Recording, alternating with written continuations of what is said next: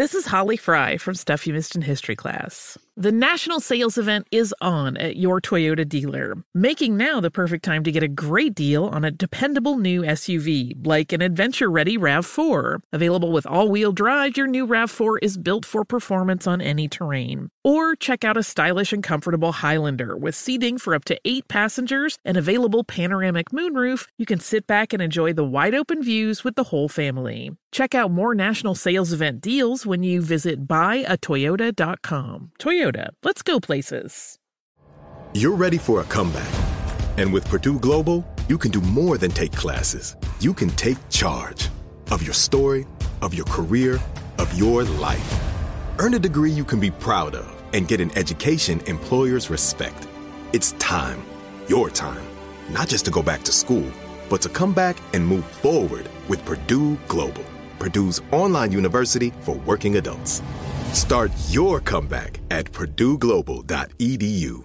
The following ad is sponsored by Pets Best Insurance Services. Pets come into our lives in many ways. Shelters, breeders, or unexpected encounters. But no matter how you found your pet, they become our perfect match. Unfortunately, finding the right pet insurance plan can be hard. That's where Pets Best comes in. With a little information about you and your pet, Pets Best will recommend a plan that meets your needs and budget. Visit PetsBest.com to learn more today. Your perfect pet deserves the perfect coverage. PetsBest.com.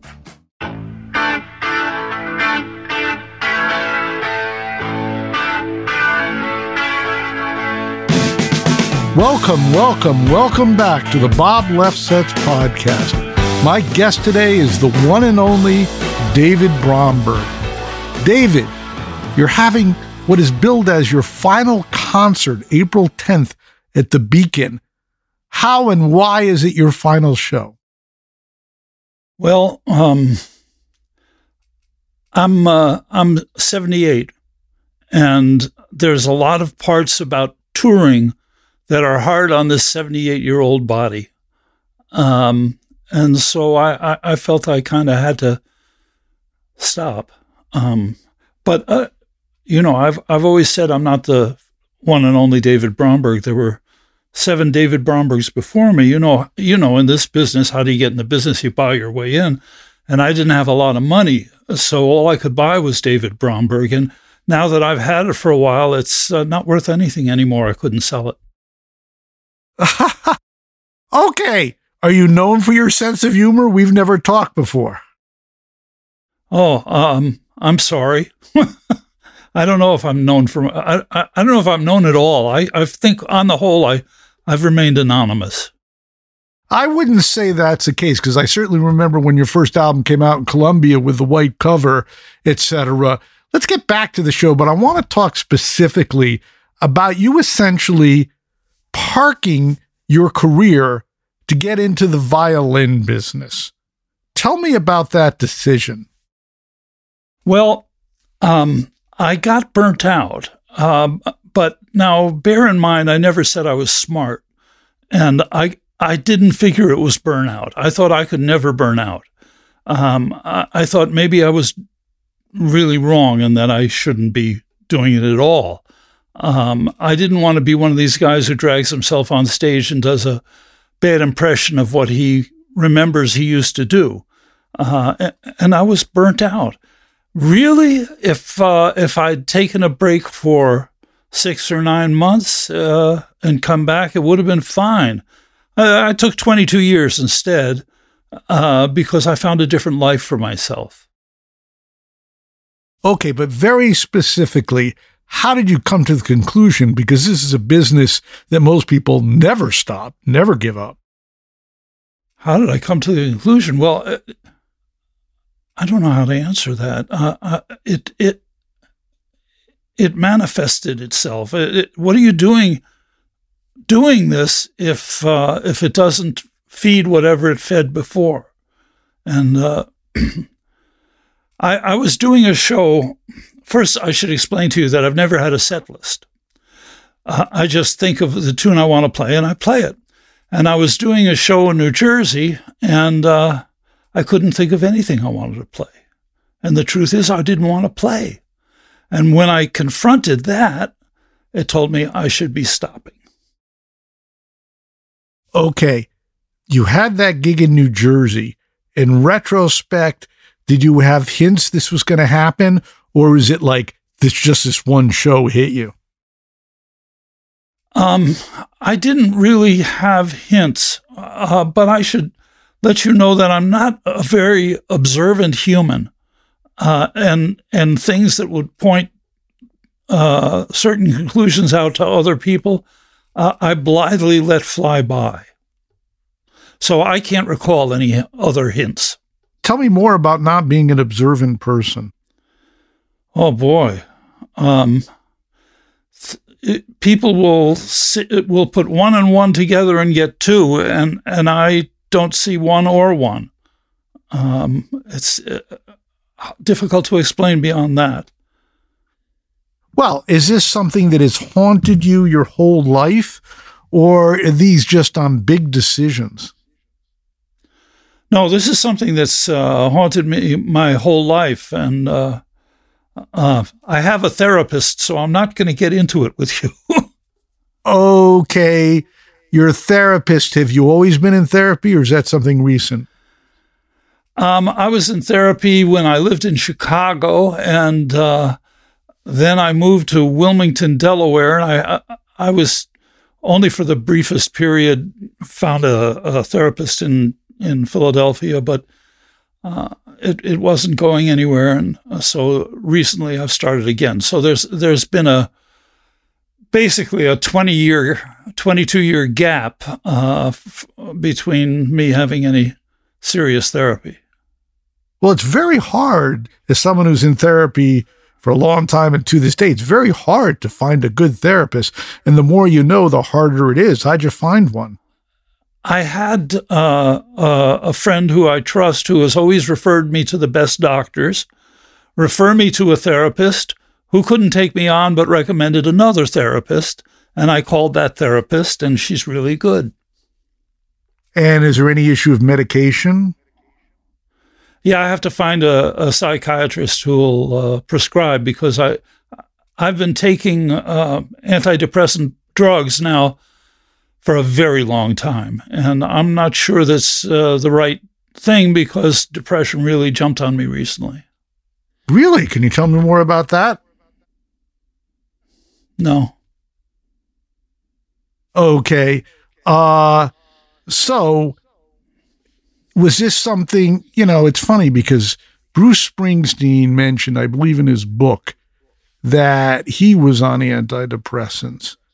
And for someone, I'm a little bit younger than you, but not that much. I'm 70, and 60 really fucked me up. And I just turned 70 recently, and it's very disorienting because, like, when you're 60, you realize everything you've been told is basically bullshit. Like, if you find out, you don't have to buy this cereal, you don't have to go to see that movie. If it's good, you'll find out. And when you're 70, you realize, no, wait a second, what was important to begin with? It is depressing. Well, yeah. I have a lot of remnants of a rather peculiar childhood. And I think that's responsible for the therapy. My father was a psychiatrist. Really? They say that shrinks have the most screwed up kids. Yeah, well, I think that may be true. I've heard it said that doctors always resemble their specialty. That is, that pediatricians are kind of childish and, like that. But my dad became a psychiatrist for reasons because he was raised. His mother was a monster. A monster? That's pretty definitive. Since she was your grandmother, why was she a monster? Oh, boy. My grandmother was the first ingenue of the Yiddish theater in Europe. Wow. Because her father had the first touring group that performed in Yiddish. So she performed with Tomaszewski and all the greats. As a matter of fact, if the script called for infants, my father and Paul Muni were the two who were used as children. So she was, I really don't want to get into bad-mouthing my family. She was difficult. She thought of herself and not much about other people. Was it a result of her being a diva, or was it just her personality? Beats me. Okay, so your mother's parents, obviously Yiddish theater in Europe. When and how did they get to America? They got to America in the early part of the 20th century. So my father was beginning to grow. The Volksbühne decided that my grandmother was too old to be an ingenue. So she gave it up entirely. She didn't want to be anything else. She was the ingenue. And my folks came with their parents. So both of your parents were, as we say, born in the old country. Not my mom. My mom was actually born in the old country, Brooklyn. Okay, so how did your parents meet? I believe they met because my maternal grandfather was a very interesting man.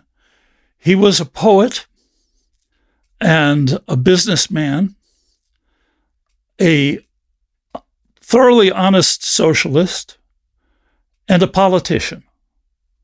And he was extremely popular.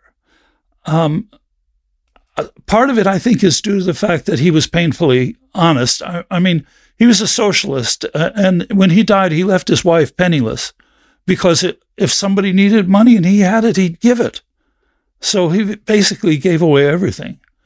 But he was a great man. As a matter of fact, his funeral was, to this day, the biggest in the history of New York City. If you read any book about Fiorello LaGuardia, it always mentions him and usually will mention that funeral, which went through all 5 boroughs, and the police report was 100,000 people. And what was his name? Baruch Charney Vladik. Okay, so then your father is living where when he meets your mother? He's living in the States. In Brooklyn? Yeah, I think so. And he was one of many people who really admired Vladik, my maternal, and that's how he and my mom met. Okay, and how many kids in the family? In which family? In your family, siblings. 3. I have 2. I have a brother and a sister. And where are you in the hierarchy? Middle. As am I. I heard that coming. Okay, so what do your brother and sister do? What path did they end up taking? My brother is now retired, but he was a community service guy. I mean, he had the same job more or less as Obama. He served the various communities. And my sister was an artist, but she became a scientist through listen, nothing in my family really goes straight ahead. There's just funny stuff. She was at a cocktail party, and she was talking with somebody, and she started to talk about memory, and there was another thing that she was, because there were 2 topics she loved, and my father got the Scientific American, and she would read it to find out her favorite topics. So she was talking to this woman, and she knew a fantastic amount about a couple of subjects and nothing about the rest of science. So this woman was the director of, she was the chief of the science department at a university, which I don't think my sister knew, and gave her, I don't know what it's called. So she went to university and became a scientist. these days she basically translates from English to English, from English written by people for whom English is a second language. And so she translates scientific papers from English to English. Okay, and you grew up in Philadelphia. How did the family get from Brooklyn to Philadelphia? I didn't grow up in Philadelphia. I was born in a hospital in Philly. My dad was in the Navy. But when he got out of the Navy, we moved to Queens. And when I was 4 years old, the family moved from Queens to Tarrytown, New York. And that's basically where I was raised. I remember going to a Chinese restaurant in Tarrytown. Can't remember the name. My parents, we go back and forth to New York. Okay, so you're growing up. All the hopes and dreams are in the older sibling. You're going to school. Good student, bad student? I was a fairly good student. I did well. Not as well as my older brother, but I did well. To give you the picture, my older brother went to Harvard. I went to Columbia. Where did your sister go, since we're going this far? My sister went to a whole bunch of art schools, one after another. Okay, so you're growing up. You're doing well in school. You have friends. Do you play sports? Are you a nerd? What kind of kid are you? I was a pretty solitary kid. When I got to be 13, music took over my life. I learned to play when I got the measles when I was 13. So I learned to play lying on my back. I borrowed one of my brother's guitars and one of his books. I could already read music. I had studied flute since I was about 8. So teaching myself from the book was fairly easy. And as I say, music took over. Okay, so in a Jewish family, usually kids start taking piano lessons. I remember taking piano lessons at age 6. You never took piano lessons? You just started with the flute? I won't say I never took piano lessons. I took a few. But I remember my mom asking me, what would you like to play? And for some reason I said flute. And so that's where I went. I think I took the piano lessons after the flute lessons, actually. And you'd learn flute with a private teacher or with in public? Okay. And you were taking flute before you had this epiphany. Did you like playing flute? Did you take to that? I don't think I really took to it, no. Okay, so you had measles. It's 1958. Elvis has got, some purchase on the world. The folk boom is sort of happening, but really booms sort of a little bit later in the early 60s. You're there picking up the guitar. What are you playing? I was playing whatever was on the radio. At that time, or shortly after, the folk scare happened.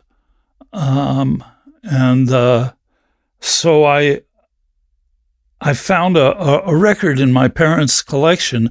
I never saw them listen to any of the music that they had. They had about 20 records.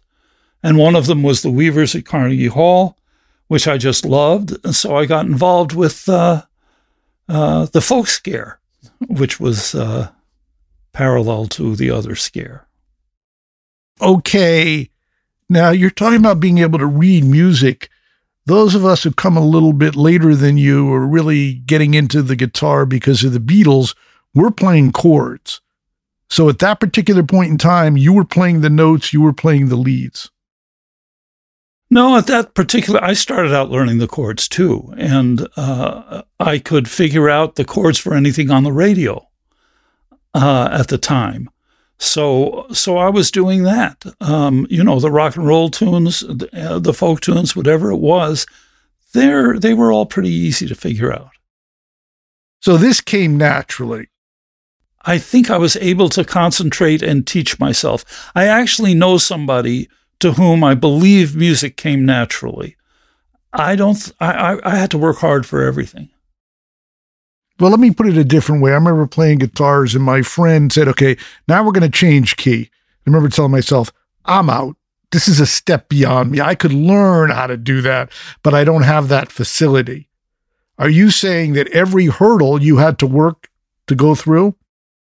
Yeah, pretty much. I think that's true. And it's been pointed out to me that I play music from a variety of genres, which I think is true. My records have all been salads. And the thing is, I never heard anything played on the guitar that I didn't want to play myself.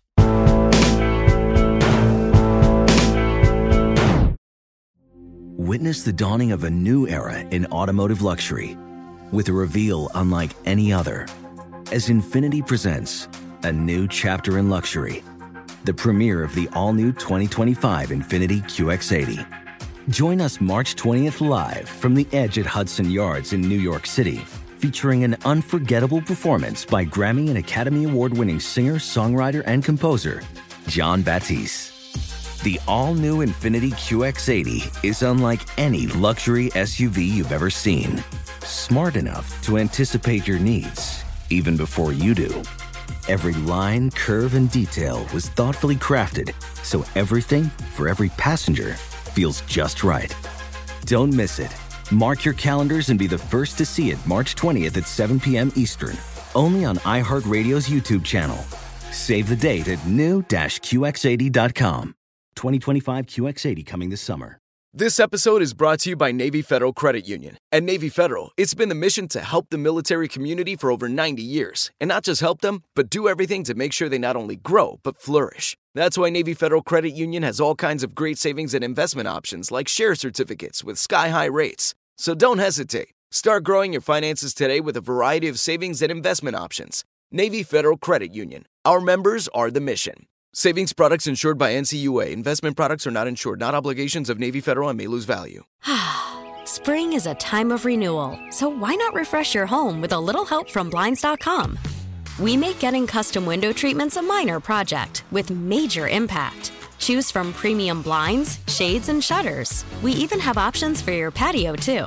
Blinds.com invented a better way to shop for custom window treatments. There's no pushy salespeople in your home or inflated showroom prices. Our design experts can help you find the perfect window treatments on your schedule. We'll even send free samples directly to you.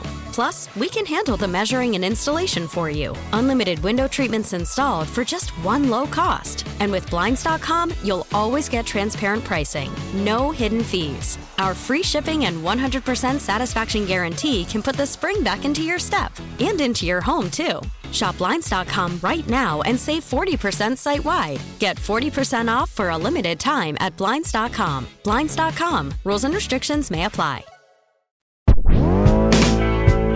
So, can you tell me why your brother had a guitar?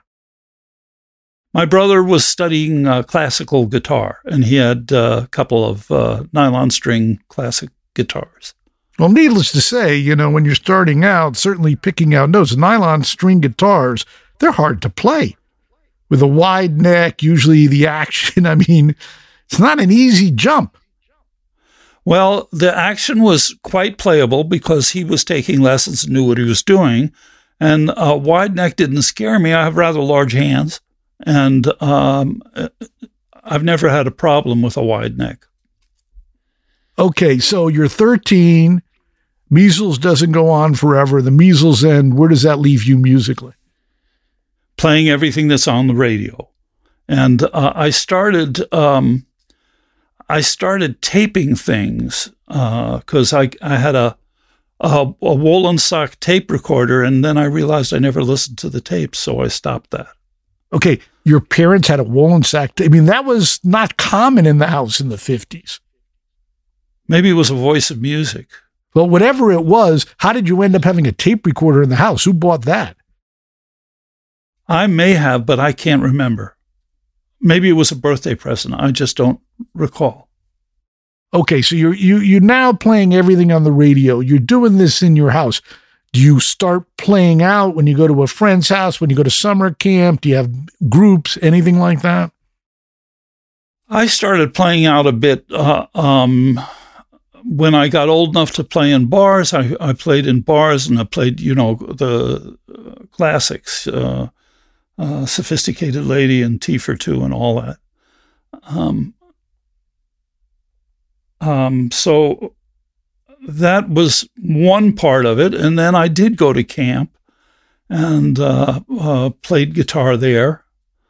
I played guitar everywhere. Okay, so how did you make the hurdle of playing in bars, playing for money? Did you say, I want to do this, or I want to be recognized? What was the driving force there? I started playing with some other people, and we were looking for any kind of a job. So we found a job in a bar where at first I wasn't old enough, so I didn't do it. When I was old enough, I could do it. Okay, you're saying playing the classics. For those who don't know, I mean, people have no idea how big the folk scene was. There was even the hootenanny on TV. Tell me about how the folk scene burgeoned and then to what degree you got involved. Well, wait a minute. When I said the classics, I mean the jazz standards.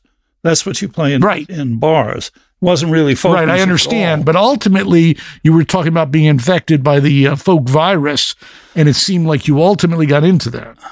Yeah, I used to go down to Washington Square on Sundays, take a train into the city and go down there, and people were playing together. And, I learned from that experience. And from there, I would sometimes wander over to McDougal Street, where there were clubs. And I performed at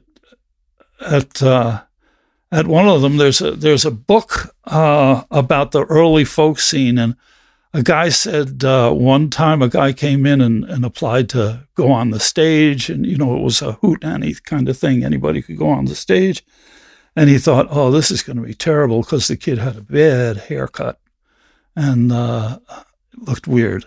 That was me, and he said when he played, it was very good. So. Okay, you're a nice Jewish boy. Your father's a doctor. Do you view music as a career? Or do you say, you've been driven into, you have to be a professional, go to college, and this is just a sideshow? I thought I had to go to college at first, but I kept playing. And you said something I wanted to pick up on, but my memory is not so good. You said I'm a nice Jewish boy. I was born to Jewish parents, but it was really impossible for me to be religious. We would celebrate Passover, and at every Seder, at some point, my father would say, "This God must be a very insecure creature to require so much constant praise." I mean, how am I going to go worship with that? Well, what I was referencing, that is certainly very interesting, is the values as opposed to going to shul or bar mitzvah or anything like that. You didn't have a bar mitzvah from what? I did. You did. Okay. My parents gave me a choice to have it or not, and I chose not, and that was the wrong answer. So I had it. I actually didn't have any choice. Okay, but usually in a Jewish family, I'm speaking from my own experience and observation, I knew I was going to college before I went to any school, and they say, be a professional. This was driven into me before I could think for myself, is all I'm saying. And to veer from that, my parents were not that supportive. Well, in my second year at Columbia, I had a bit of a breakdown and took a leave of absence, which I've never ended, actually. So there I was, not in college anymore, and I was playing music and going down to the village. How hard was it to drop out? I went and did it the right way. I went to the dean's office and spoke to them, and he sent me to the campus psychiatrist, and he recommended somebody for me to see. So I dropped out and started seeing this psychiatrist. My father was very angry that I hadn't asked him to recommend somebody. But, there we go again. How much as dropping out was college didn't work, or I'm on this music path and I have to pursue it? I've never asked myself that question. I think I couldn't handle college. I think that was the main thing. But there had to have been some of the other involved there. I don't think that human beings do things for the black and white reasons all the time. I know I certainly didn't. So you stopped going to school. What's your life like then? You living in the city or you living back in Terrytown? I was living in the city, and I got offered a gig on a State Department tour, which turned into 2 State Department tours. And after that, I got various gigs here and there. I played rhythm guitar for a calypso singer. I did whatever I could get. Well, there's this new movie about Blood, Sweat, and Tears talking about their State Department tour and the deleterious effects thereof. What were the State Department tours you were on? The first one was in Southeast Asia. The band was a band called the Phoenix Singers. And the Phoenix Singers were an offshoot of the Belafonte Singers. And it was 3 very well operatically trained black musicians singing folk music in shirts open to the navel, accompanied by 2 heterosexual Jewish guitar players. And I think the point of it was to show them that in America, white people can work for black people. But I wasn't required to figure out why we were there at the time. I was just required to play. And that's what I did. Okay, so you've dropped out of college, you found some gigs. Is there a dream or are you just fumbling? Oh, I think I was just fumbling, and I think I've always just fumbled. I've never had a goal in music, except at the point where I could take a cab home from a gig in New York City. I had it made. Everything else was gravy. It was enough to be able to take a cab home at 3 a.m. and not have to go into the subways and wait and wait. What kind of living situation did you have, and how were you paying the rent? I had a few different places, usually 1 bedroom at first shared with another musician. I had a place on a sixth floor walk up on McDougal Street in a tiny little place, which I shared with another musician, and unbelievably small, even smaller than the Paris apartment. Paris apartments are smaller than New York. And were your parents financially supportive at all? They were. My parents were very supportive financially. I tried not to ask, but they really helped me through that period.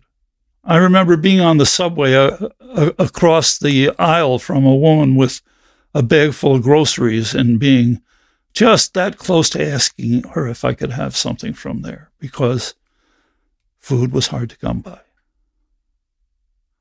And I wouldn't. So now it's right. Now it's the early 60s and the folk boom is booming, and people are coming to New York City to participate.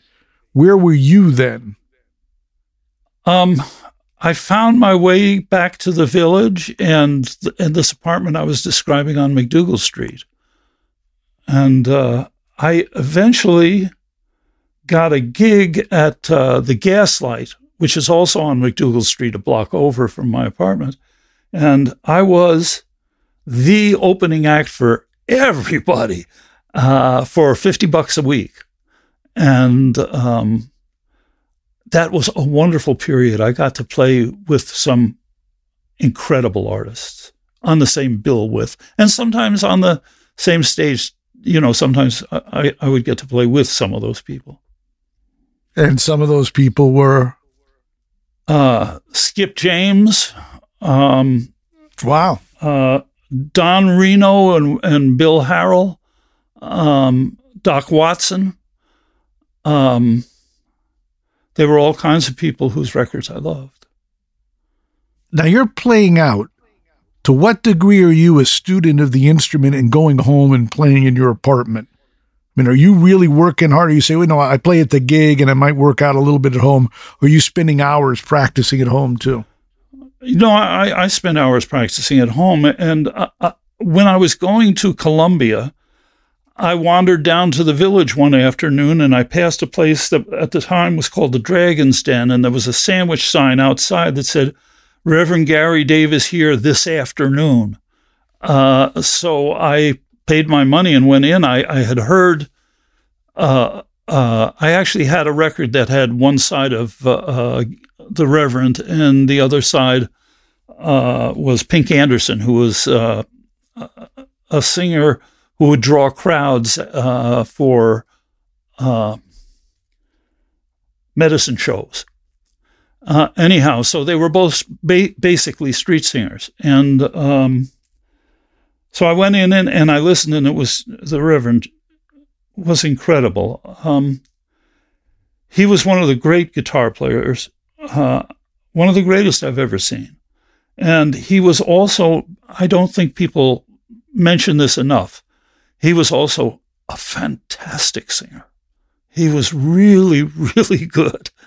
And after the set, I approached him and asked if I could take lessons from him. And he said, yes, $5. Bring the money, honey. That was the Reverend. That was Reverend Gary Davis. And how long did you take lessons? A few years. Learning to play his tunes the way he played them. I tried. What would a lesson be like? Well, first of all, it would usually last the whole day. And his wife would make lunch at some point. And he was extremely patient man. And so he would play something and I would try and copy it, and he would correct me. But he was a great teacher, and he was very, very patient. And but he'd also screw around with you. I remember one lesson he was teaching me this song called "I'll Be All Right," which is the song from which "We Shall Overcome" was taken. Same melody. And at one point he played a chord which I didn't recognize, and I said, "What's that chord?" He said, "This is an E ninth." I said, "What's an E ninth?" He said, "This is an E ninth." Oh, okay. So I went home and I learned and practiced, and the next week I came back and I played it for him, and he stopped me. He said, what chord are you playing there? I said, an E ninth. He said, "What's an E ninth?" "Well, this is an E ninth." "No, it's a B minor." And then anytime he knew I was there and he was playing that tune, it would be a B minor. But it could also be an E ninth. I mean, there's only one note difference, and it's not a sharp contrast. And how did you stop taking lessons with him? Gee, at one point I got promoted to where I wasn't paying him for the lessons, but I was taking him to his gigs. And that was very important in my life. Because we went to a lot of churches, and I discovered that I was never as welcome anywhere else as I was in the churches he brought me to. And so that made me curious, and I started occasionally going to other churches, and I learned a lot about guitar playing from the other churches where there were no guitar played. What I learned was, Well, I'll give you an example of what I learned. If you think of B.B. King's playing, and I was playing single note things at this time, as well as the Reverend's things, B.B. King's choice of notes is his own. But his phrasing is that of a preacher. And it was like a light going off when I realized that. B.B. plays with a lot of rests, and a rest is a musical note. And so I got it. The thing about those pauses is that when the preachers would preach, sometimes they would stop, and everybody would want to hear what he would say next, how he would finish a sentence. And that's a great thing for public speaking, but it's also great for playing blues guitar. Okay, you're taking these lessons. Meanwhile, Dave Van Rock is playing Dylan Comes to Town. Were you integrated in that scene, or was that separate from you? You've got the wrong time frame. That was before I moved down to the Village. I did meet and get to know Dave, and I did something that I didn't realize was so good, but it was really good. I was in the Village, and there was a kid showed up playing dulcimer, which I never considered an instrument. And he had a really great song called Fairfax County. And I heard that song, and it's a ballad. Now, Dave Van Rock is usually known for his hoarse voice and his kind of bluff performance. But when he does a ballad, it's tremendous. So I knew this tune was for Dave Van Rock. So I took the kid with me until I could find Van Rock. We wandered around the Village. We found him backstage at the Bottom Line. It was Tom Paxton's gig, and he was visiting Paxton. They were old friends. And I introduced them. David, here's David. David, here's David. And I left, and I never saw Dave Van Rock again. The next time I ran into David Massengill, who wrote the song, was at a memorial for Van Rock. And Massengill said that after that night, when I introduced them, they were always together. He would drive him. He would sometimes be the opening act. They were road companions. So that was a good thing I did.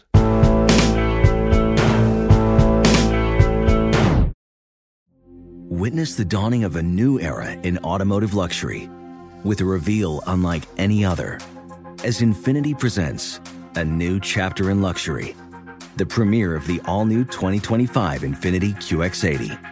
Join us March 20th live from the Edge at Hudson Yards in New York City, featuring an unforgettable performance by Grammy and Academy Award-winning singer, songwriter, and composer, Jon Batiste. The all-new Infiniti QX80 is unlike any luxury SUV you've ever seen. Smart enough to anticipate your needs, even before you do. Every line, curve, and detail was thoughtfully crafted, so everything for every passenger feels just right. Don't miss it. Mark your calendars and be the first to see it March 20th at 7 p.m. Eastern, only on iHeartRadio's YouTube channel. Save the date at new-QX80.com. 2025 QX80 coming this summer. This episode is brought to you by Navy Federal Credit Union. At Navy Federal, it's been the mission to help the military community for over 90 years. And not just help them, but do everything to make sure they not only grow, but flourish. That's why Navy Federal Credit Union has all kinds of great savings and investment options like share certificates with sky-high rates. So don't hesitate. Start growing your finances today with a variety of savings and investment options. Navy Federal Credit Union. Our members are the mission. Savings products insured by NCUA. Investment products are not insured, not obligations of Navy Federal and may lose value. Oh, such a clutch pickup, Dave. I know, right? I was worried we'd bring back the same team. Oh, no, I meant those blackout motorized shades. MVP of the room. Blinds.com made it crazy affordable to replace our old blinds. Hard to install? No, it's easy. Even you could do it. Nice. I installed these and then got some for my mom, too. What, you fly across the country to do the install? Nope. Blinds.com can do it all. All she had to do was pick what she wanted. She talked to a design consultant for free and scheduled a professional measure and install. Look at you, Hall of Fame son. Oh, I just picked the winning team. They're the #1 online retailer of custom window coverings in the world. Oh, Blinds.com is the GOAT. The GOAT. He shoots. He scores. Go to Blinds.com for 40% off site-wide and a 100% satisfaction guarantee. Go right now for 40% off site-wide at Blinds.com. Blinds.com. Rules and restrictions may apply.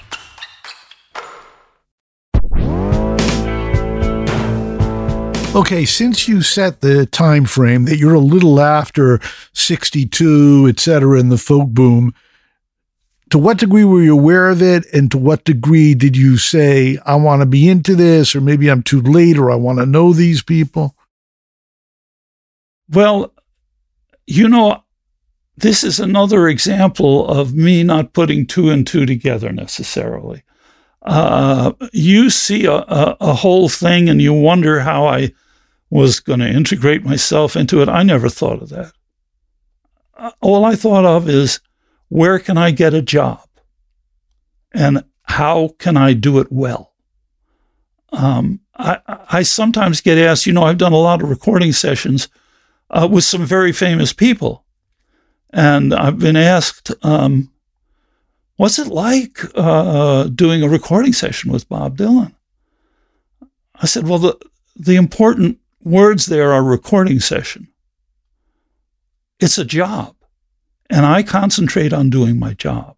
I don't let, I was a huge Dylan fan, but I wouldn't be starstruck. I had a job to do. Okay, how much was doing the job properly and how much was getting paid? Well, if it was somebody really famous, the whole thing was doing the job properly. But you don't get to do that until you gain a certain amount of recognition yourself. I did a lot of gigs that were, the first album I was on was something called Psychedelic Soul. And I don't want to say that it was bad, but everything they printed after a few months was sold to Red China. It was bad. And I played on a lot of, bad beginner things. And for a while I would be called by a producer named Thomas Jefferson Kay. Oh, of course. You know Tommy? Yeah, I don't know him personally. He even put out albums under his own name. Well, the thing about Tommy was he wanted to be, who's that great producer who ended up in jail? Phil Spector? Phil Spector. He wanted to be Phil Spector. He always wears sunglasses and slouched and said, anyhow, the thing about Tommy is you never got paid scale. So after a while, I didn't have to do those gigs, and I stopped doing them. I was telling Tommy, if you're not going to pay scale, I'm not going to do it. And actually, I got paid double scale a lot. I don't remember if it was that period, but I used to get at least scale. And Tommy said, well, listen, you've got to play this one. The other guitar player is Eric Clapton.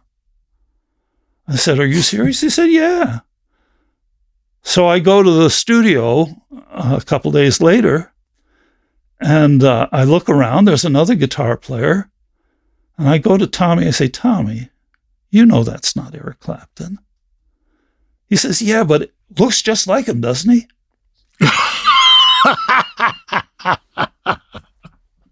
Now you know. When you're just starting out, you meet all the bottom feeders first. Oh, absolutely. So at this point in time, now you pick up the guitar when you're 13, you ultimately expand to other stringed instruments. When does that happen? Oh, I wish I could name a year when something happened.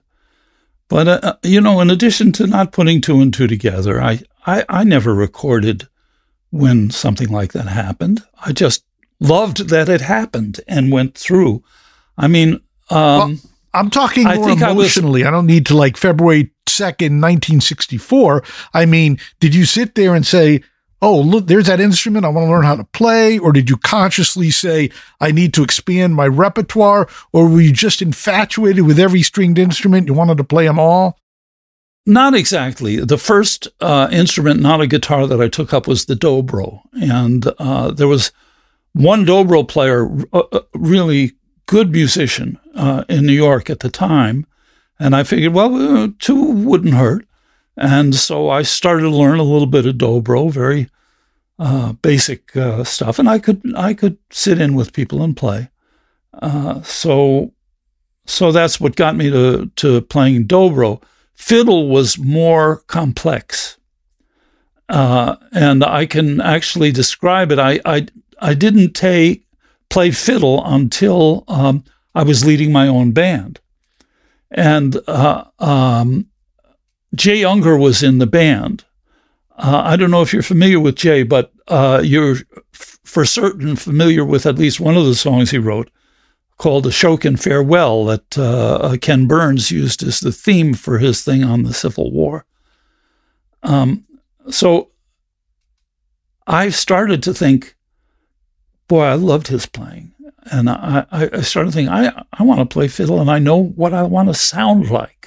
I want to sound like Jay Unger. So I bought myself a fiddle and proceeded to learn how to feebly play on it.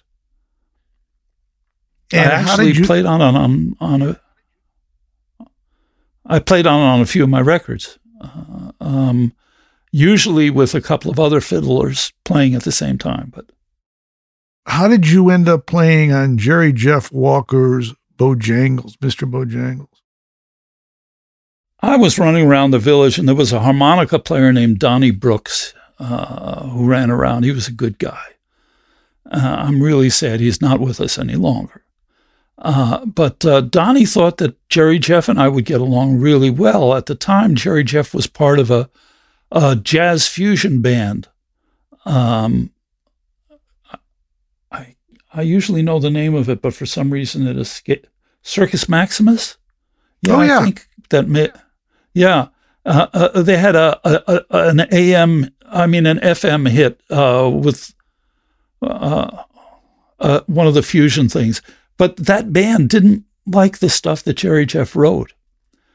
So he and I would play together. And I really enjoyed doing it, and I wanted to do it more. But, he was part of that band. But I got gigs for us, actually. And I started, just to take a step back, Jody Stecker became a good friend of mine. I learned more from Jody Stecker maybe than anybody else, than I learned from anybody else. Anyhow, Jody used to take me up to WBAI FM to Bob Fass's program, Radio Unnameable, which started at midnight and ran to God knows. And so I started to bring, later I started to bring Jerry Jeff up there. And Bob Fass loved the Bojangles song. And we had done it on his show about 3 times when he made a tape loop out of those 3 performances of the same song. And if we weren't coming up, he might play it a few times a night. And now the only privilege that a songwriter has is deciding who can be the first one to record his song. After that, it's up to anyone. Jerry Jeff didn't have a manager, let alone he was signed to Vanguard, but his band didn't want to do any of his country tunes. However, that song from Bob Fass playing it spread all over New York. People were looking for it and asking for it. the piano player at Gillies, which is where Sinatra used to hang out, was a guy named Bobby Cole. And he was a talented piano player, and he heard it on the radio in the wee hours coming home from his gig. And he decided, well, that's a good one. I'll cover that. And so he recorded it for a subsidiary of CBS. I can't get the name of the label, but maybe Date or something. Anyhow, he recorded it, and it was sent to disc jockeys, and it started to get played. And Jerry Jeff said, "Wait a minute, that's my song," and I didn't give him permission to record it. So he hurried up, got himself a manager, got himself a label. The first place we had to go was to Vanguard because he was signed there. And Vanguard was the only label in New York City that wasn't trying to find that song. So they booked some time for us in the studio, and Gary White playing bass, Jerry Jeff, me, and Norman Smart, who later played drums for Elvis, but he wasn't playing drums that day. He was playing on his body. He also played drums on the first Mountain album. Yes, that's right. He was a talented guy. And so we did a nice performance of Mr. Bojangles, and they listened to it, and they said, "Oh, you can record it. Just if we want an album from you later, you have to give us an album." So Jerry Jeff signed with Atco, which was a division of Atlantic, and he was booked to record the song in Memphis at Sam Phillips' studio, and I was brought along. I don't know if Jerry Jeff asked it or the man David. I can't get his last name. I feel terrible because I knew him well. Anyhow, we flew a small plane down to Memphis, and we went to the studio, and the engineer was Tom Dowd. I don't know if you're familiar with Tom Dowd, but of course. He invented faders, and also he was on the Manhattan Project. I mean, this was a skillful guy. And he didn't know me from Adam. He'd never heard Jerry Jeff live. I was basically Jerry Jeff's orchestra for years. So I'm sitting in the studio, and he's trying to get a take he likes of Mr. Bojangles, and the band has it, and Jerry Jeff performs it for them, and so that they're doing it kind of straight from him in waltz time, because it is in 3/4 time. But I didn't play it that way. Anyhow, I was, it's embarrassing to admit, but I was in tears. And Dowd was getting very frustrated with the band. They couldn't get out of this Viennese waltz thing. He said, "Let the kid do something, you know." There was a woman who was playing a 12-string. Give him the 12-string. So I played my part to it, which was not in 3/4. It was in 6/8. And that changed the whole thing. And that's what was put out. And we didn't have trouble with it after that. And did Tom Dowd remember you and ever call you in the future? No, I called him once, and he remembered me enough to see him. And I had a little lick I thought might be the basis for an instrumental, but it was too. It wasn't very original. And he said no. You know, I became better. Then you play on Tom Rush's first Columbia record. How did that come to happen? Tom asked me. So you knew Tom? I don't know if I knew him at the time. I mean, our relationship may have started at those sessions, which, by the way, were the first sessions recorded with Dolby.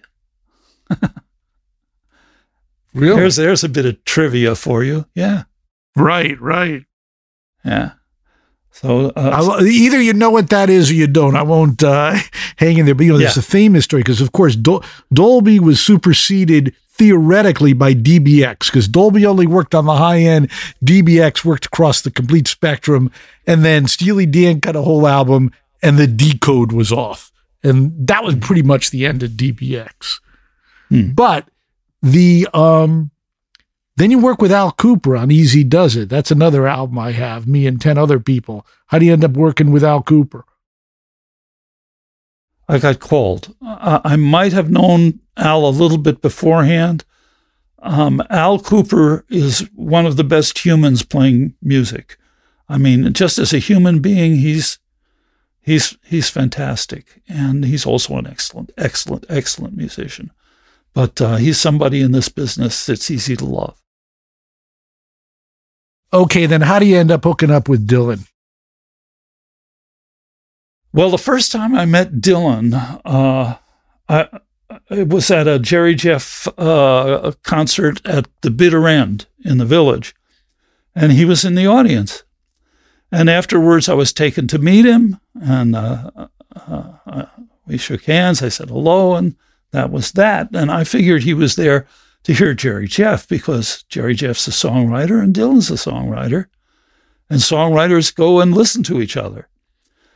But then I got called, and my memory of it was he said he wanted to try out a studio, and would I come and do it with him? Well, it was a studio he actually knew quite well at Columbia, and I ended up recording with him.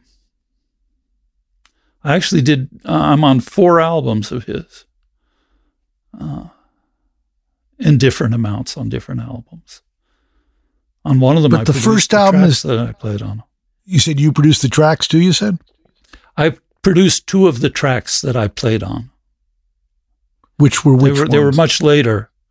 They were on one of his, quote, bootleg releases, and they were Duncan and Brady and Miss the Mississippi and You. Okay, you're first working on Self-Portrait. What do you remember about that? I remember that I was sick as a dog through the whole recording thing. And I would come home and fall on my bed with my clothes on and wake up in time to get to the studio, take a shower, get to the studio, and that was it. Bed and the studio. That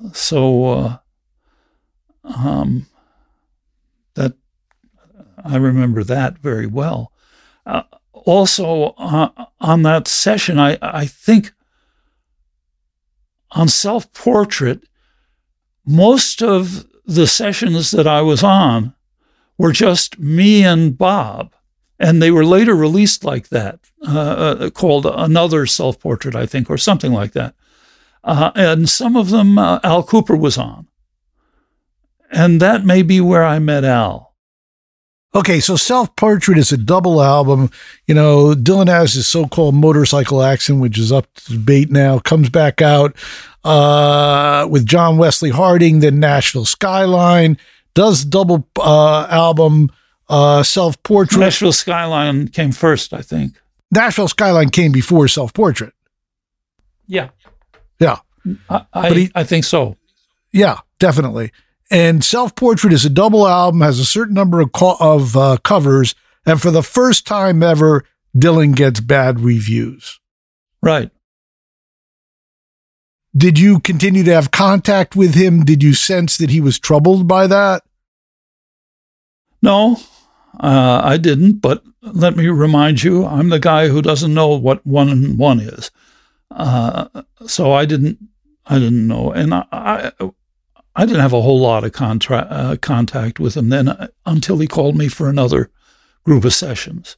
Okay, well, that's the interesting thing, because he does Self-Portrait, comes out in the spring of 1970, and then he comes out with another album within months, New Morning, which you were on, which is one of my favorite albums, Sign on the Window, etc., by Dylan. Is there any consciousness that he's trying to make a statement? Is he working faster?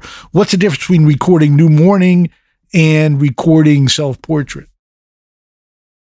You know, I sometimes tell reviewers or interviewers, don't ask me any overview questions because I can never answer overview questions. I'm too busy looking at the trees to see the forest. Okay, if I were to mention certain songs on New Morning, would you remember what you played on, or too much in the forest? I might remember some of them. There's some that I wouldn't know for sure. Okay, really. So we have Self-Portrait, we have New Morning. What are the other two Dylan albums you play on? Well, there was another one that came out not long after one or the other of those two, which was simply called Dylan, right. which had some more takes from one of those two recordings, and I'm not sure which. And the other one was this bootleg album thing, which I told you about, where I had produced some sessions. I don't want to focus on this to the exclusion of your own career, but was this sort of one and done, or have you maintained any kind of relationship with Dylan?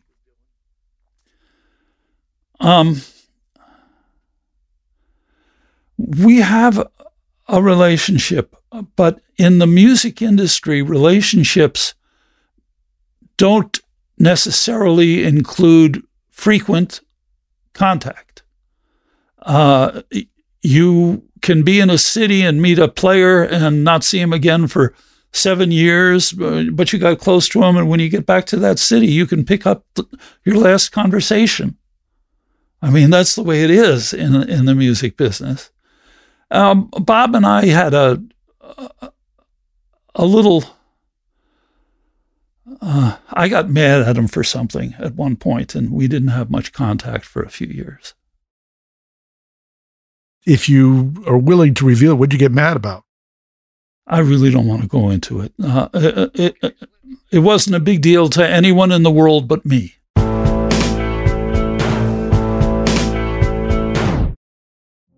Witness the dawning of a new era in automotive luxury with a reveal unlike any other as Infiniti presents a new chapter in luxury, the premiere of the all-new 2025 Infiniti QX80. Join us March 20th live from the Edge at Hudson Yards in New York City, featuring an unforgettable performance by Grammy and Academy Award-winning singer, songwriter, and composer, Jon Batiste. The all-new Infiniti QX80 is unlike any luxury SUV you've ever seen. Smart enough to anticipate your needs, even before you do. Every line, curve, and detail was thoughtfully crafted, so everything for every passenger feels just right. Don't miss it. Mark your calendars and be the first to see it March 20th at 7 p.m. Eastern, only on iHeartRadio's YouTube channel. Save the date at new-QX80.com. 2025 QX80 coming this summer.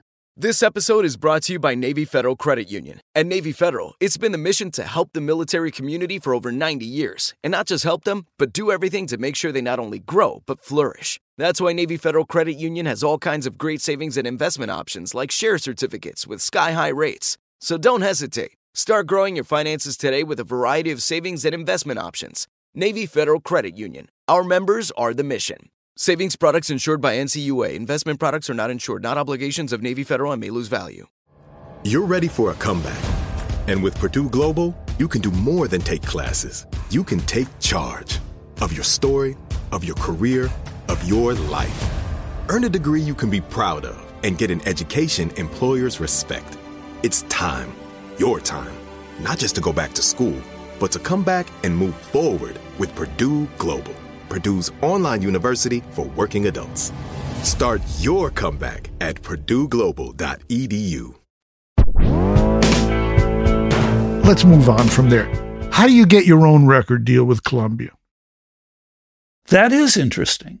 I was accompanying a woman named Rosalie Sorrells, and Rosalie got booked at the second Isle of Wight Festival, which was the last one for decades. And the reason it was the last one for decades is that the crowds broke down the fences and everybody got in free. Hundreds of thousands of people. So I was there to accompany Rosalie, and experienced performers know that a crowd that doesn't pay is the hardest one to satisfy. A crowd that gets in free, they're really hard to satisfy. And a number of very good artists got booed off the stage or came within a whisker of it.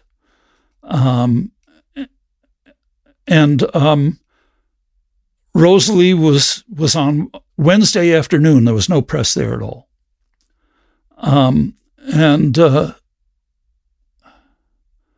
So I was accompanying her, and the crowd started to get restive. Rosalie's thing was very intimate. In a small club, it would get right to you. In front of several 100,000 people, it really wasn't built for that. But it should have gone over anyhow, and they were rude. And she was about to be overcome. And she asked me to do a song of mine, a funny song, a long, funny song called the Bullfrog Blues. She'd never asked me to do a song in one of her sets and never did again. But that afternoon she did. And I did Bullfrog Blues, and the crowd loved it. And they let Rosalie finish her set. So when we got off stage, a little while after we'd packed up the instruments, the promoters came to me and asked me if I'd come back at dusk and maybe do some more. I didn't realize it at the time, but dusk is the very best time to perform at an outdoor festival because it's getting dark, so the only focus is the stage, but you're hopefully not so burnt out that you can't really hear what's going on. So, okay, I came back and I asked them how many songs I should do. And they said, do an hour. And I don't know that I'd ever done an hour before, but I went out there and I did an hour and got a couple encores. Wow. Yeah, it really was something. And there's some video of part of the crew talking about it afterwards. Which is encouraging. But Tio Macera was there for Columbia recording it because they wanted to release that. And he recommended that they sign me. Unfortunately, I never met him. I wish I had. I would have liked to have thanked him. But so that's how I got signed to Columbia. Now, when you get signed, Clive Davis is still running the company. Then he gets blown out. That affect you in your career to any degree? I have no idea. I'm okay. Sorry. Okay, so the first album, you record it. By today's standards, very difficult. By the period before, you get to produce it. So to what degree was the company hands-on? To what degree were you happy? And to what degree, then what was your experience after it came out? Well, I didn't know anything about producing an album, but I knew what I wanted. It never occurred to me that there was money involved. So I just did. Those were the days when some artists spent tens of thousands recording an album. So anyhow, I did the album the way I wanted. And there was one of their house producers who'd been assigned to it, and he wasn't happy about it, but they let me do it. And when it came out, I really don't know much about it except that I found myself in L.A., and there was a billboard of the cover of the album. The cover of the album was actually a sketch of me that my sister did. So nobody knew that person on, what's the name of that boulevard, that huge famous... Sunset. So yeah, that huge Sunset Boulevard was me. I wanted to stand next to it, but it wouldn't have done any good. So, yeah, I don't really know what effect or not. So the album comes out, gets a big push. I have friends who bought it. People are very aware of it. There is a lot of criticism relative to your voice. Did that affect you whatsoever? No, for one thing, the criticism was quite valid. Back then, my singing was execrable. It was terrible. But I could play the guitar. But the singing really wasn't very good. On most of it. There's a track or two where I did sing well, because the point is, a good voice and good singing are not the same thing. So anyhow, years later, after I'd taken my 22-year sabbatical, I came back, I discovered that I really could sing, and I enjoyed it. There were physical sensations coming from it that I'd never felt before that I loved. So, and these days I can still sing. I don't play as well as I used to. Okay. What was the trick that you could finally, or what happened that you could finally sing? I received a lot of advice. I took some voice lessons in California for a while, but the stuff that really helped most was some advice from Phoebe Snow, who was a good friend of mine. And in particular, the advice she gave me is, when you're about to sing, open your throat like you're yawning and sing through the yawn. And that was really important. I didn't get it right away, but as I said, I did later. She also discussed that your voice doesn't really feel like it's coming from your mouth. It feels like it's coming from your nose and eyes, your mask, in other words. And that stuff was all very helpful to me. And I'd be remiss if I didn't ask how George Harrison ends up on the album. Well, I had met George. One time I met him in the Columbia studios, and he sang me one of my songs, which you could have knocked me over with a feather.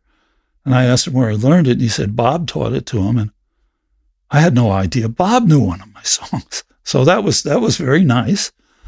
And so we'd met at a couple of different places. And my manager at the time was a guy named Al Aronowitz, who was very close to the Beatles. And my guess is that he asked George if he would, record with me. And actually, the Ringo, I don't know if I should tell this story. Well, I started. I'll do it. I vowed never to tell it. But Ringo told me that after my first album came out, John set the other three down and made them sit through the entire album. Wow! So I guess we've unveiled his sadistic nature right there. Okay. To what degree, because you started before the Beatles, although you're somewhat their contemporary in age. No, they started before me. Let me restate that. Before their breakthrough in America. So you were playing other types of music. When the Beatles hit, were you a Beatles fan? Oh, yeah. Big time. Yeah, I loved the Beatles. And the reason I know that they were known first was I was the music counselor at the age of 14 at a summer camp. And some of the kids had the Beatles album. So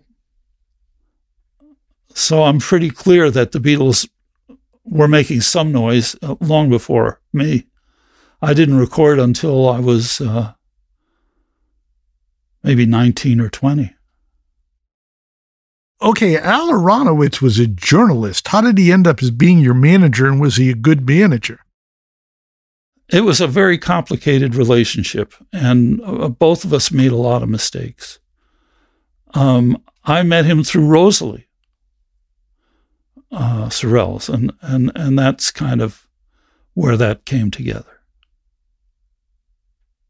Well, would the story or your career have played out differently if someone else more experienced was the manager?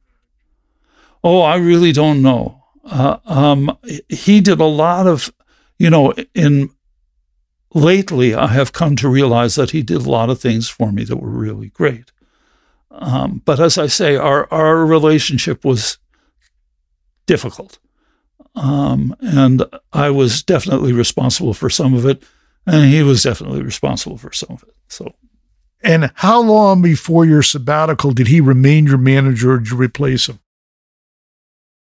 I'm very bad with years. Let me ask you a question. Did you have another manager after Al? Yeah, I think I did. But I'm blanking. Okay, not important. So you put out this album. Suddenly, the train leaves the station. You make another record. Well, what's your experience during this period? Or you just have your head down and you're working so much you don't know which end is up? Are you worried about sales? You worry about audience, the size you're playing? Are you enjoying it? Do you feel it's more like a grind? What's it like? Oh, I was enjoying it until that one time I told you about New Jersey, when I realized I didn't want to play. But I really was enjoying it, and I was working my butt off. And I didn't realize I could say, look, this is too much, slow down. So I never said it. And then one day I just kind of said, I got to stop. Okay, drugs and alcohol factor on the road? They were always there. I don't think they affected performance a great deal, especially not alcohol, because although back in those days, I used to sometimes drink Jack Daniels before and during a concert, but I can only remember one concert where it affected me enough to comment on it. Okay, so if the first album comes out in 1972, when does the sabbatical begin? 1979. Okay, so you make records on Columbia. It gives you a big push at first, and then you end up switching to Fantasy. How does, what happens there?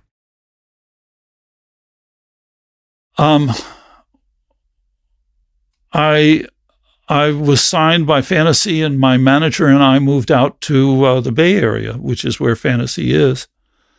And my first album was a double album. And Fantasy said that it sold 200,000 copies in the first month. I don't believe it did, but I think that was a good press release. It maybe came close to that. But I don't think it did the number that they said. And they were very nice people. And at one point, they were very happy to have hired a former Berry Gordy employer, a guy who had worked on publicity for, I don't know, I think it was publicity, for Berry Gordy's record company in Detroit. And I was passing his office one day, and he was telling all his people that I was a joke.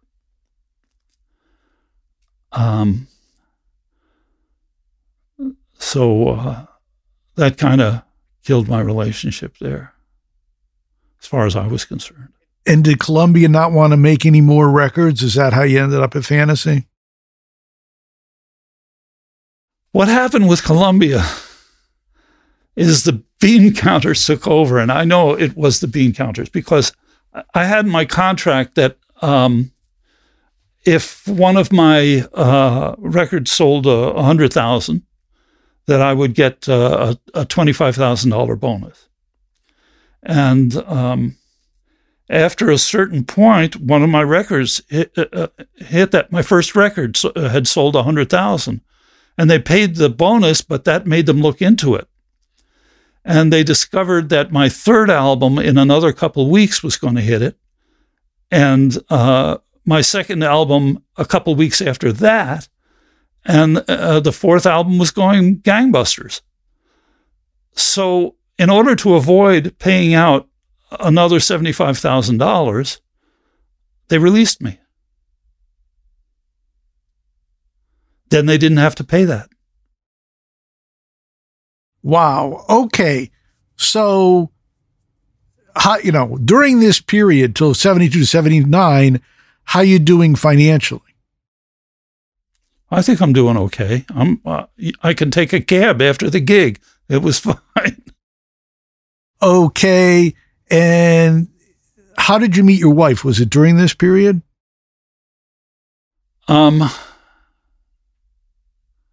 I think it was actually pretty early. It was before or just after I released my first album. And of course, it was at a concert. And how did you meet her? She was part of a group of kids that were members of the New Jersey Folk Society. And this was an interesting group of kids because almost every one of them became a professional musician. Wow. It was really impressive. And the first gig that I played there was the first gig that I played as David Bromberg outside of New York City. So it was a big deal to me. And how did you sustain a relationship when you were on the road so much? Well, she was a professional musician. She became a professional musician, and we'd pass each other on the road. And so we'd get together for the time given us and then travel on. And then at a certain point, we decided to live together. And I was, at this point, living in Marin County. And I had a lemon tree in the garden in front of the house. And she drove up for the first time, and she saw that, and she thought it was really touching that I'd glued all those lemons to the tree. And when did you get married? 79.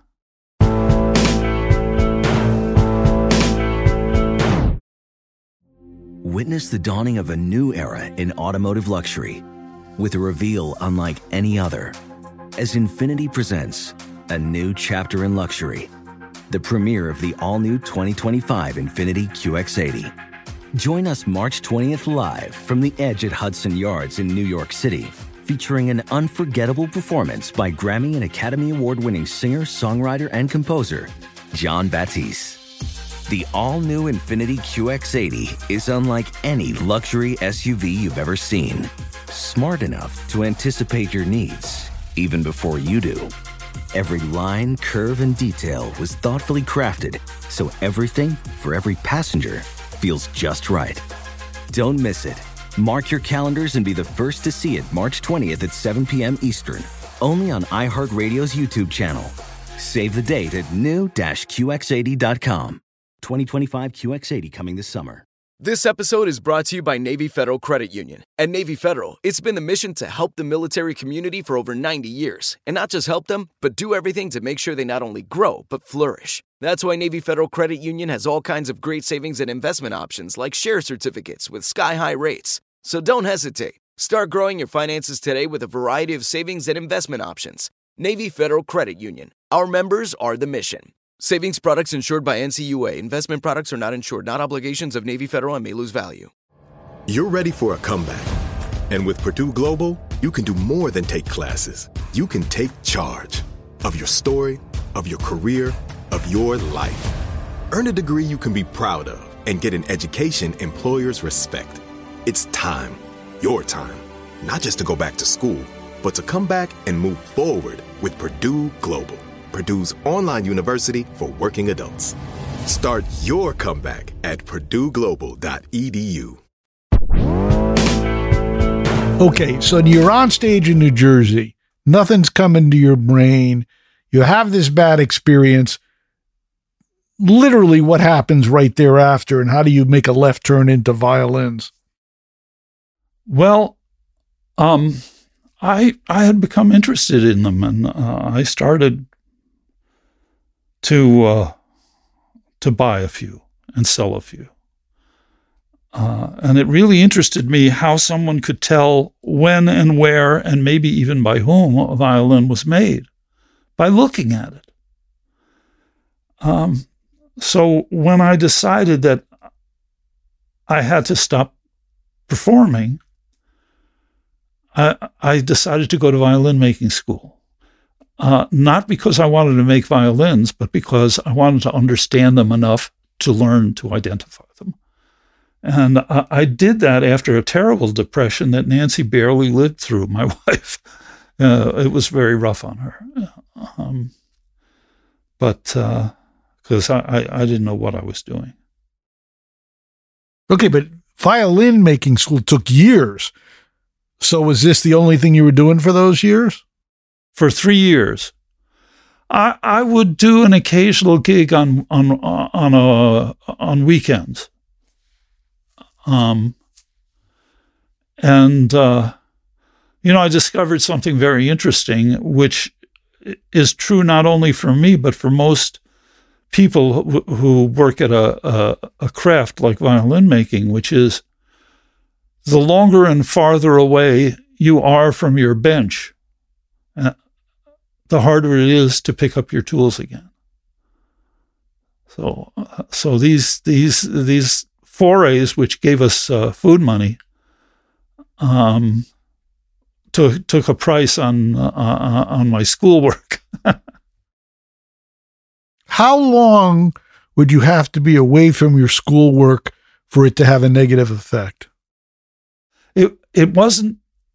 It didn't matter how long. It mattered at least as much as how far away in distance I went.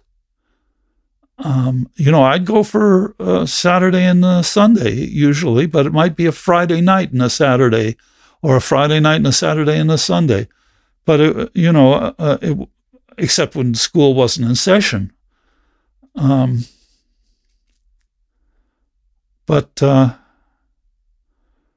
It's kind of interesting, the toll it took. Okay, let's say I wanted to go to violin school. Is it like a regular school? I apply, it starts in September, it runs through June. I mean, they have classes. What's it like? It's kind of like that. You apply and they start in September. My teacher was a brilliant violin maker named Chuho Lee, who had graduated from the state school in Germany, which is a very famous school. I think it's in Mittenwald, Germany, or near Mittenwald. And he would call everyone around and show them the next thing he wanted them to do. And then you would go and try and do it. But there were some interesting aspects to that. I arrived late. I had some gigs to tie up.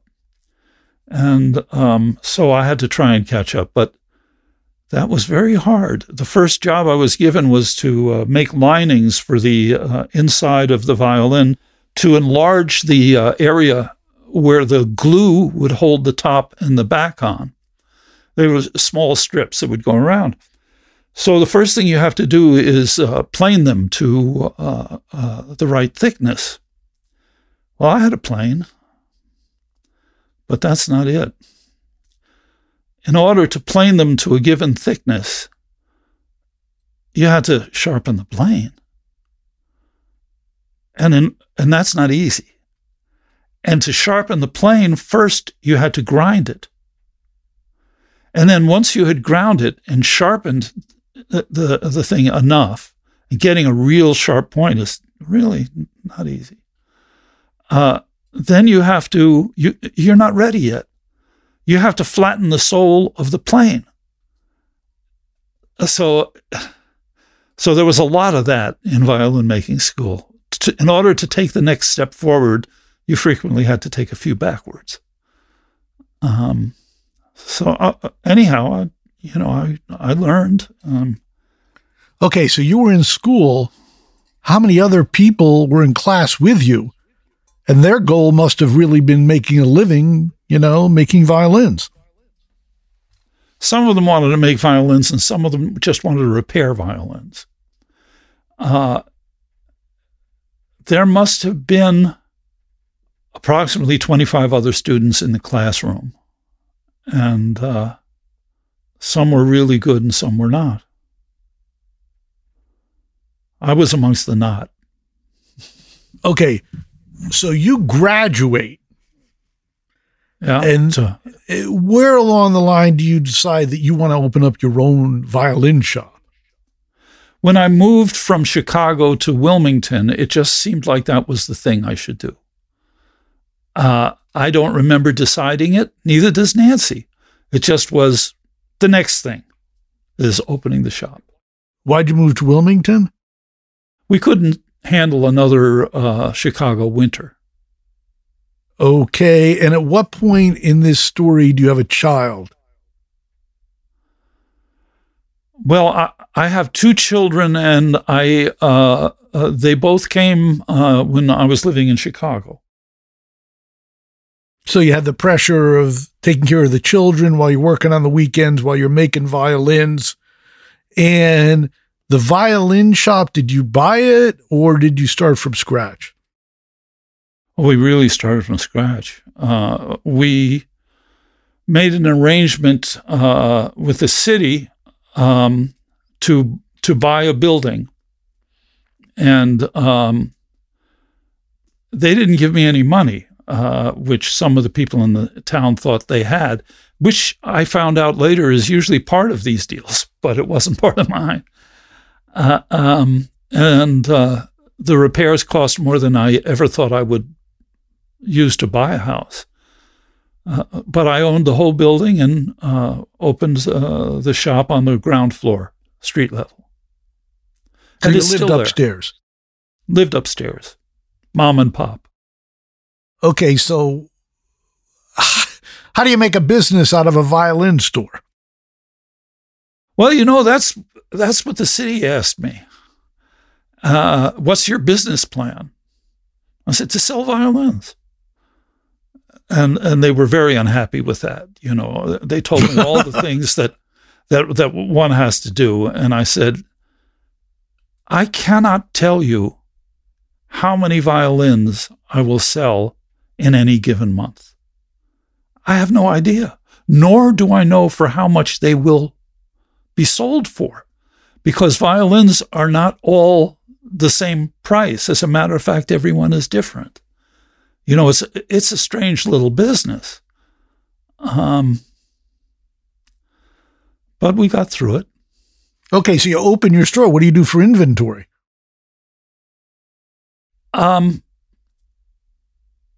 I bought things from the Chinese importers for the trade that we had to begin. In the beginning, people were only interested in getting something cheaply. And the Chinese violin factories are the best factories that have ever existed on the face of the earth. They make unbelievable instruments at a very low price. So that was satisfying to learn about that. And I bought things that were too expensive for our current clientele, but I figured if I didn't buy them, I would never sell them. And it's much nicer to have beautiful things around. So I would go to auctions. I had been doing that already for years. When I lived in Chicago, I actually made most of my living as a wholesaler of violins. Not that I sold 7 at once. I sold 1 at a time of different violins. I would go to Europe and I would buy in Europe and bring things back and sell them. And on the way, I'd stop at the auctions. I might sell some at the auctions and buy some at the auctions. And I learned an awful lot from doing that. I'd go first to Paris, and sometimes to Belgium, sometimes to Germany, and then to London, where the auctions were, and then home. And I didn't recall this when you were asking me about how I performed. I didn't perform that much. Most of my living was from buying and selling violins. And the violin shops in Chicago appreciated that I would buy from one shop and sell to another, because not everyone likes the same thing. And the head of one shop couldn't spare his time, literally, to go out and look over somebody else's inventory. So I would come to their shop with something that I found that I thought was good, and I learned. Okay, so when you have your shop in Delaware, how much inventory do you have at one time? I never counted it. I mean, hundreds, 40? I might have as little as 40 really good fiddles and maybe 50 Chinese fiddles. And then the inventory expanded with the nice fiddles. It didn't expand with the Chinese fiddles until I turned the shop over to the guys that worked in it with me. I don't run the shop any longer. So what would be the upper price range of some of the violins you sold? That I actually sold, or that I still have that are worth a lot of money? That you actually sold? Well, I sold one for $35,000. Okay, so at this point, you don't own the shop anymore, correct? Right. When did you stop owning the shop? The first of this year. Oh, so just very recently. Yeah, that's right. I didn't sell it. I turned it over to the guys. Okay. And they still have a lot of my instruments that they are selling. Okay, so how much of your business and your particular work went into repair? None of my work. The guys in the back room, they made their living mostly from repairs. And what's the retail on a Chinese violin? It depends on the quality. It usually starts around $1,000. Okay, so the kids who were playing violins in school, where are they getting their violins? I don't know where some of them got. There were some $800 fiddles, $700, and then some of the fractional violins were cheaper. I didn't like handling the very cheapest things, because then you have to repair them. And repairing cheapest things is not like repairing a really fine instrument. It's a trial. And I didn't want to load that on the guys. I could have started a rental business, and that's really meatball repair, I think. But strangely enough, the guys are doing that now from my shop, from what used to be my shop. So what makes a Stradivarius so good? Stradivarius instruments, his violins, because he made more than violins. He made also bows, cellos, violas, guitars, and probably some other instruments. But his violins stood out from others because in a large concert hall, which were just beginning to be used in Stradivarius' day, it could be heard at the back of the hall without sounding loud right in front of it. That's what made them desirable. and placed them above most other instruments. There's some interesting things about the competition between modern violins and the old masters. Every time that there's a competition, blindfold competition, the modern violin makers win. And I used to think, okay, it depends on how they're set up and who's playing them and all that. But there was one recently that really impressed me, where the owners of some fine violins even played their own violins, but they were blindfolded, and they might not recognize them as their own. They all picked the modern ones. And it was not a question of setup or anything like that, because they were set up for these players, or for one of these players. And so if you were going to get one of these modern violins, what's the retail price on that?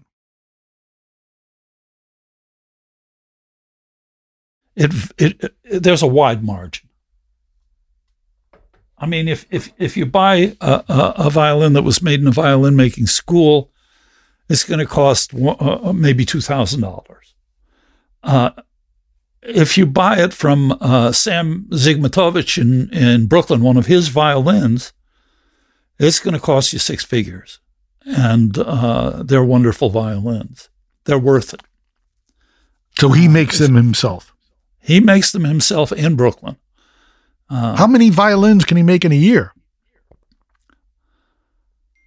I don't really know.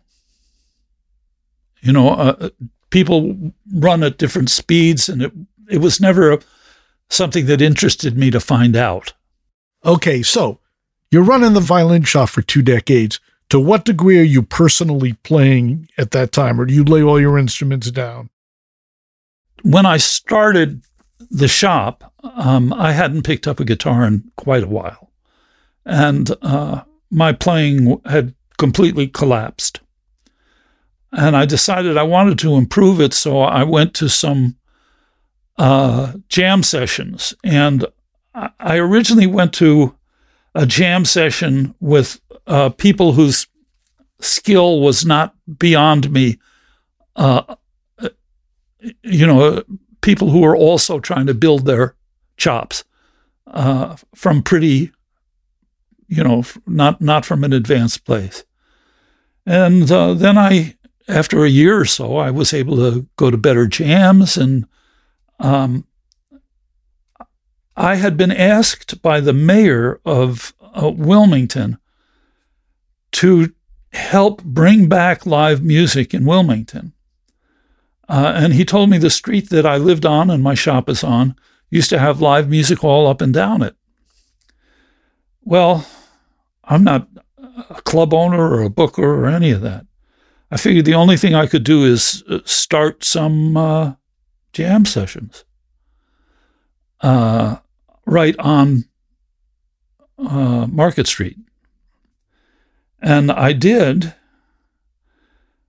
And some really fine musicians would hear about them and come. So I started playing with some really great musicians again. And I started enjoying it again. So I decided to go back on the road. So when you decided, you basically say a 22-year sabbatical. So that's the beginning of this century. How much you're working in the violin shop and how much you're working on your own career? It was mostly in the violin shop. My own career, the violin shop takes place during the day and my career takes place at night. So I was able to do both at once. Sometimes I'd have to travel for a few gigs, and the guys could keep the shop going. Wasn't a problem. You see, my function in that shop was to write appraisals and to buy and sell, to know what is what's real, what's a forgery. And I was sometimes very, very good and sometimes very, very bad at it. But that's kind of the way it goes. Well, at some point, when you get back in your career, you're making albums, you're from the exterior, you're back into it. Was it really that you were making and buying and selling violins and appraising violins, and this was more of a hobby, or was it chewing up more of your time? I think I was in the violin shop until I wasn't. Okay, so tell me more about these. So you're at the Beacon, and it's a series of shows? No, it's one show. One show. That's what I thought. Okay. My last. And is that the final show, or is there a tour thereafter? There is no tour planned thereafter. I understand that one should never say never.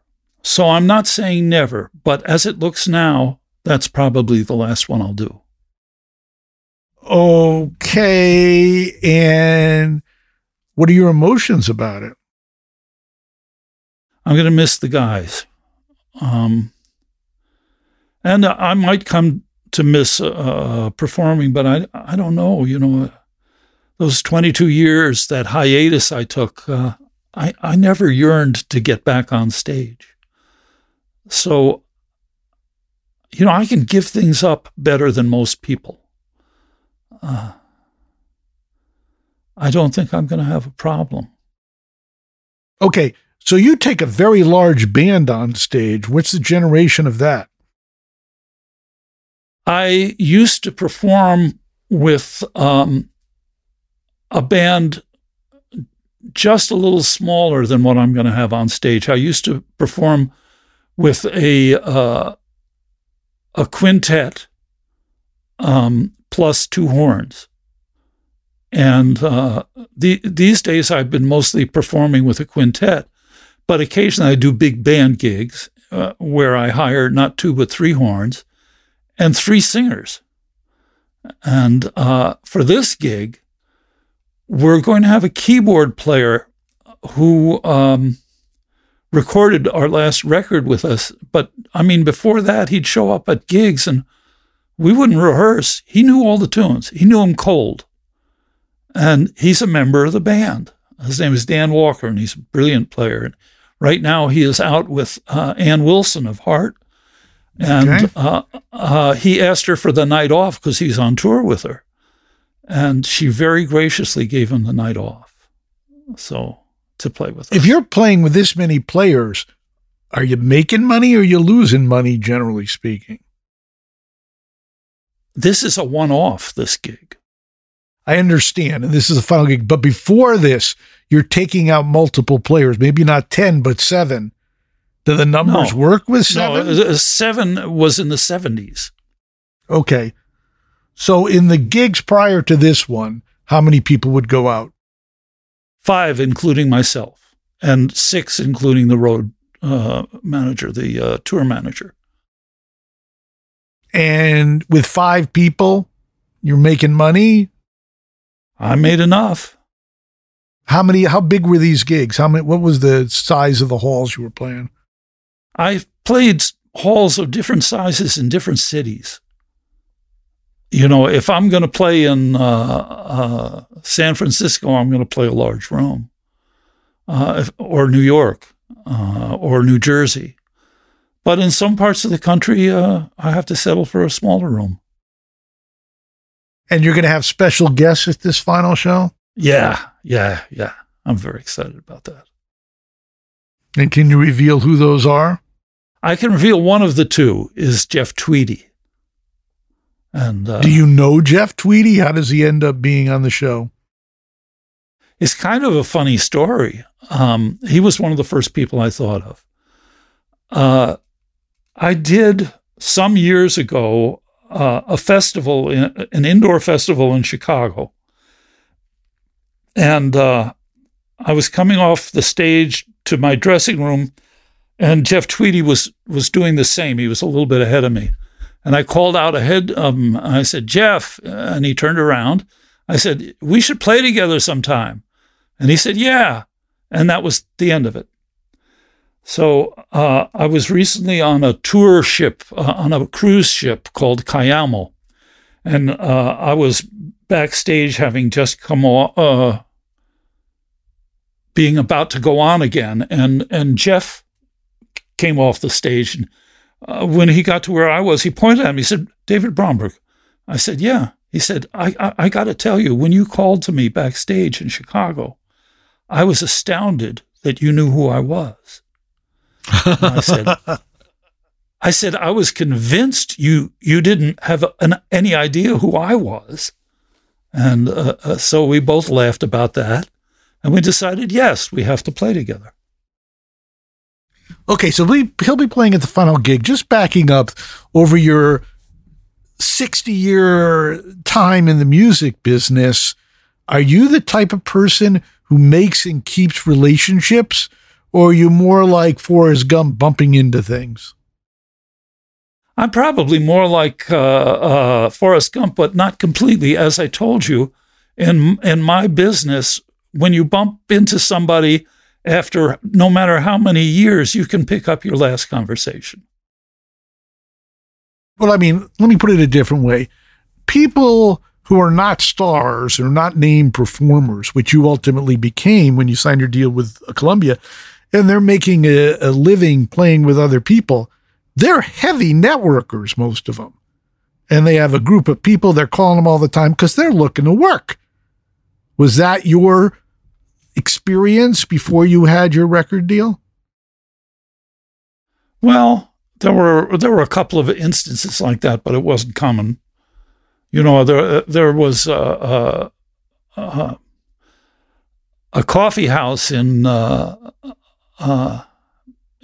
Michigan called the Ark, and the people who ran that would call me themselves, and I'd speak to them and I'd go do it.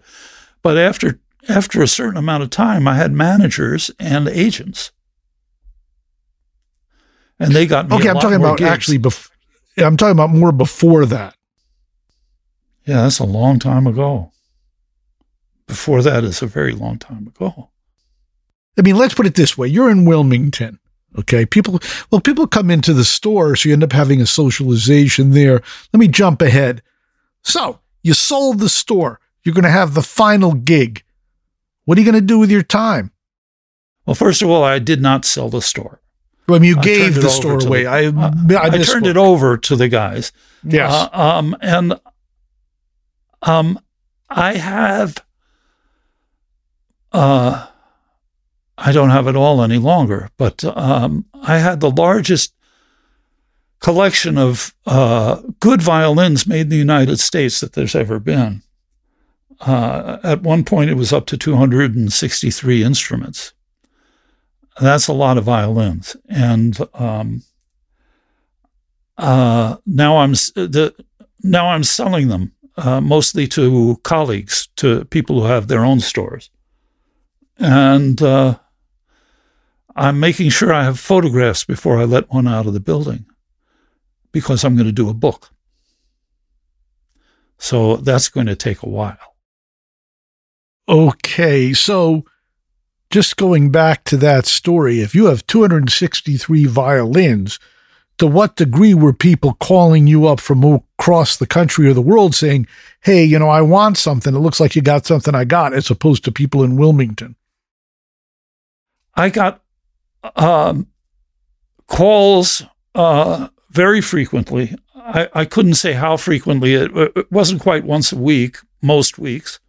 But every week or two, I'd get a call from a colleague who wanted to know the value of an American violin he had. And they would seldom put it in those terms, but that's what it boiled down to always. And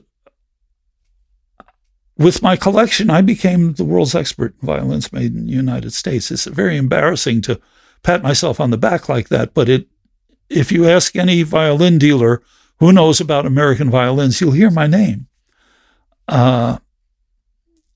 So I would also get calls from people who had an American violin that they inherited, and they wanted to sell them. What's the most you ever paid for a violin? Probably around $15,000. Okay, so let's assume you buy a violin for $15,000. What could you then sell it for? Well, that's the key. I wouldn't buy it for 15 if I didn't think I could sell it for a good profit. I cannot remember one specifically that I paid that much for, but I think that's about the tops. If not, then it would be 10 or 12. But it would vary from instrument to instrument. Every one of them is different. And every one of them, even by the same maker, is different. He finished this on a good day. He finished this on a bad day. He had a lot of assistants working on this one, but this one is all, as far as I can see, his work. You know, this is a business of one-offs, aside from factory violins. And even those are different one to another. Okay, so if it's like a $10,000 you pay, your goal would be 100% markup. What would your goal be? I realize every deal was different, but if you're bothering to buy a violin, how much more would you hope to sell it for? How much do I like it? That's going to determine whether I buy it or not. And I don't have a rule of, well, I gotta double my money. First of all, with the really good violins, the better you get, the lower the proportion percentage of profit it is. So, you know. Was the store ever broken into? No. And generally speaking, when people came in to buy an expensive violin, did they know what they were looking for, or did you basically have to tell them, you want this, this is the one you want? I never told people this is the one you want. They have to decide for themselves. The violins are personal things, and so are the bows, which, by the way, can get extremely valuable. The way I would work it is the way most shops, to my knowledge, work it. You have to find out, give me an idea of your budget, and I'll show you things within your budget. And I would never show anything more expensive to drag them up, although some shops do that. I'd always find things within or below their stated budget. So you're living in Wilmington. You ever meet Joe Biden? Yeah. I met him right in front of my store one afternoon. What were the circumstances? What was your experience? Well, at the time, he was the vice president. And we shook hands, and I told him that was my store. And I don't remember if we said any more than that. You know, it was just a little hello. And I had a store in his hometown. He was just walking down the street, or he was doing a campaign event? I think there might have been a parade that day, and he was out to see it, is my guess. But, you know, I really don't know. Okay. If you had to do it all over again, and I can tell you're the type of guy who feels it had to play out the way it did, would you have gone to violin making school? Would you have opened the shop, taken this hiatus? What would you have done? Depends who I am. I've been different people at different times in my life. You know what I mean? I always named David Bromberg. Yeah. So it depends who I am when I'm asked to make that decision. And what are your kids up to? Well, my daughter lives in Wilmington, and she is a very well-trained nanny. She knows all of the concussion protocols and what to do with a child who hurts them. She's really very skilled at that, and at relating to the children. She loves them. And that's her work. My son is a real anomaly. My son lives in Paris with his wife and 2 children. And he is the only person I know who gets paid for poetry, writing poetry.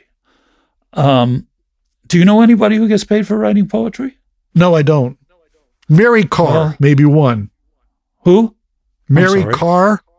Ah, okay. Well, I don't know Mary Carr, but I know Jacob. And but even so, as remarkable as it is, you don't get paid much for it. He does a lot of translating French to English for museums, and he has worked as for different organizations as the organizer of their conventions. So he does a variety of things. Okay, David, I think we've covered it here, and I want to thank you for taking the time to speak with my audience. It's been my pleasure, and it's nice to talk to an interviewer who's done his research. I'm very happy to have met. Well, as I say, I've lived through your whole career from afar, seeing you in the pages of, as I say, when you stopped to make violins. That's something, that was deviated from the norm, and was very interesting to me, and I'm glad we got to cover it. In any event, till next time, this is Bob Lefsetz.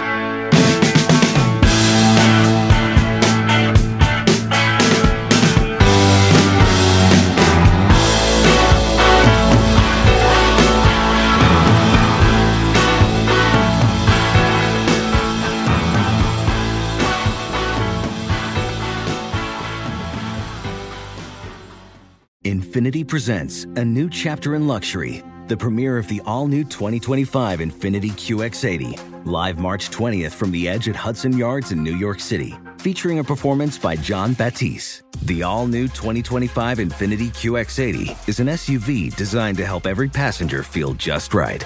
Be the first to see it March 20th at 7 p.m. Eastern, only on iHeartRadio's YouTube channel. Save the date at new-QX80.com. Don't miss it. 2025 QX80 coming this summer. Hey, it's Malcolm Gladwell, host of Revisionist History. eBay Motors is here for the ride. Your elbow grease, fresh installs, and a whole lot of love transformed 100,000 miles and a body full of rust into a drive entirely its own. Brake kits, LED headlights, whatever you need, eBay Motors has it. And with eBay Guaranteed Fit, it's guaranteed to fit your ride the first time, every time, or your money back. Plus, at these prices, you're burning rubber, not cash. Keep your ride or die alive at ebaymotors.com. Eligible items only. Exclusions apply. What's up, y'all? Janice Torres here. And I'm Austin Hankwitz. We're the hosts of Mind the Business, Small Business Success Stories, a podcast presented by iHeartRadio's Ruby Studios and Intuit QuickBooks. Join us as we speak with small business owners about the tools they use to turn their ideas into success. From finding that initial spark of entrepreneurship to organizing payments and invoices, we've got you covered. So follow and listen to Mind the Business Small Business Success Stories on the iHeartRadio app or wherever you get your podcasts.